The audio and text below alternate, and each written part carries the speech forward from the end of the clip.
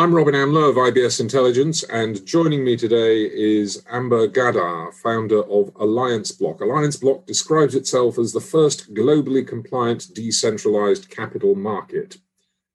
What does that actually mean, Amber? That actually means that we are the platform, the ecosystem that is going to bridge what we now call decentralized finance and traditional finance. Meaning that we will open the door for traditional financial institutions to benefit from the incredible amount of new products and new processes that have been developed and are still being developed in the decentralized finance space. And this is with a fully regulatory ecosystem and an ecosystem that take into account the governance and the operationality of traditional finance infrastructure. And speaking of traditional, of course, you recently linked up with one of the oldest stock exchanges around, signing an agreement to join the London Stock Exchange Group's partner platform. What does that actually do for you, and what do you gain out of it?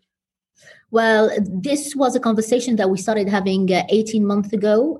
For us, it was a very important milestone because the London Stock Exchange opens to us the huge amount of institutional clients that they have, meaning we will be able to list our products on their platform, and their clients will be able to invest in these products.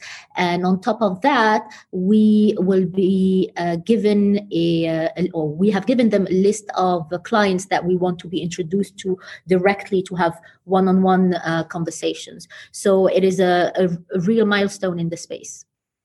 How do you manage global compliance? Because you must be talking to a variety of different regulators to be able to achieve that. Correct. So the end goal is globally compliant. To become globally compliant, we need to start somewhere. And we're mainly working with the UK, Switzerland, Netherlands, United States, Philippines, and where basically we keep uploading a new regulation through collaboration with the regulators, but also with different law cabinets. And the idea is to have everyone on the platform, and every time there is a new regulation, the rules will be automatically updated. So the more you onboard regulator and you onboard law cabinets, they will automatically start updating the rules as soon as one rule is announced. And this will allow for the system to remain and maintain its compliancy, its regulatory compliancy. Let's dive into the Alliance Block protocol. What is the protocol, and what's the significance of being blockchain agnostic? So blockchain agnostic. So at the moment, you have multiple or different types of blockchain. You have the Bitcoin blockchain, you have the Ethereum blockchain, you have the Polkadot blockchain, and others. And if you're basically issuing or creating a product on one blockchain, it is very complicated to trade with another blockchain. So if you have a product that is on Ethereum and it wants to be swapped with a product that is on Polkadot, you will need sort of an intermediary layer there to be able to make the switch. So when we say we're blockchain compliant, it means that we sit on top of the blockchain and we do this swap automatically.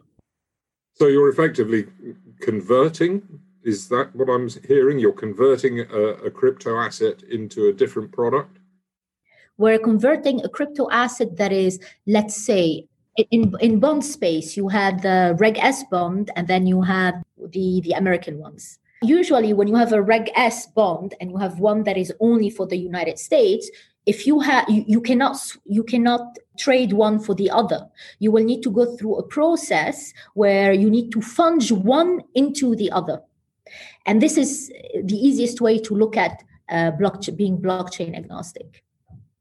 So who's this for? Is this a buy side or a sell side opportunity? Actually, it's both.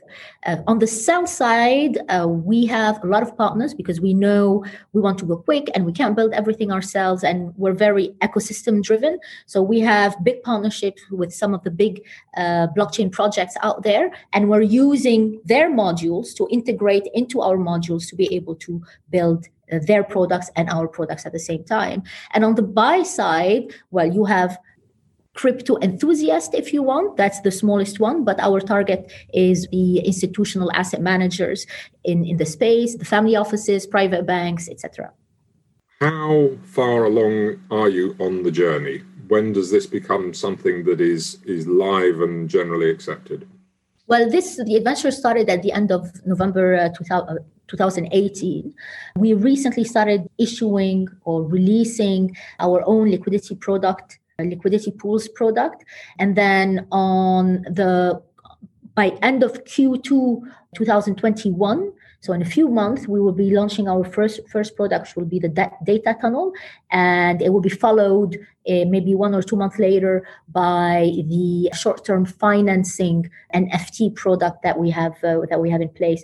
So just to give you a quick description, what we call data tunnel is, well, a tunnel for data. But why do we need one?